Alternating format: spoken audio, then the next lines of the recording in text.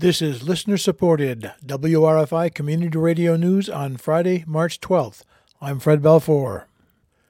In New York State news, the New York State Assembly is having its Judiciary Committee investigate Governor Andrew Cuomo.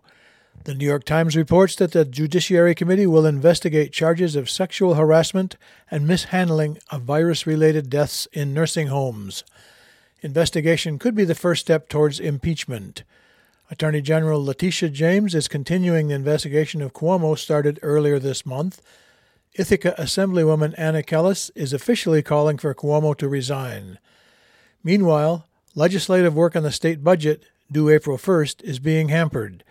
Democratic Senator Elizabeth Krueger, chair of the Senate Finance Committee, is reporting difficulty in working on budget issues at this time. In Ithaca, local developer Visum Development Group is proposing a large development along Ithaca's waterfront. Called the Neighborhood of the Arts, the 11-acre site is located along Cherry Street between Cayuga Inlet and 6 Mile Creek. Visum's plans call for food-based retail, a professional center, open spaces, recreational facilities, and a variety of housing, starting with affordable, low to moderate income and up to premium properties. Visum is partnering with multiple development organizations, including Cleveland-based NPR Group, a national affordable housing developer. Visum CEO Todd Fox describes the project as a second downtown or a second commons. In Seneca Lake news, Greenidge Generation LLC is a gas-burning power plant on Seneca Lake in Yates County that also mines Bitcoin.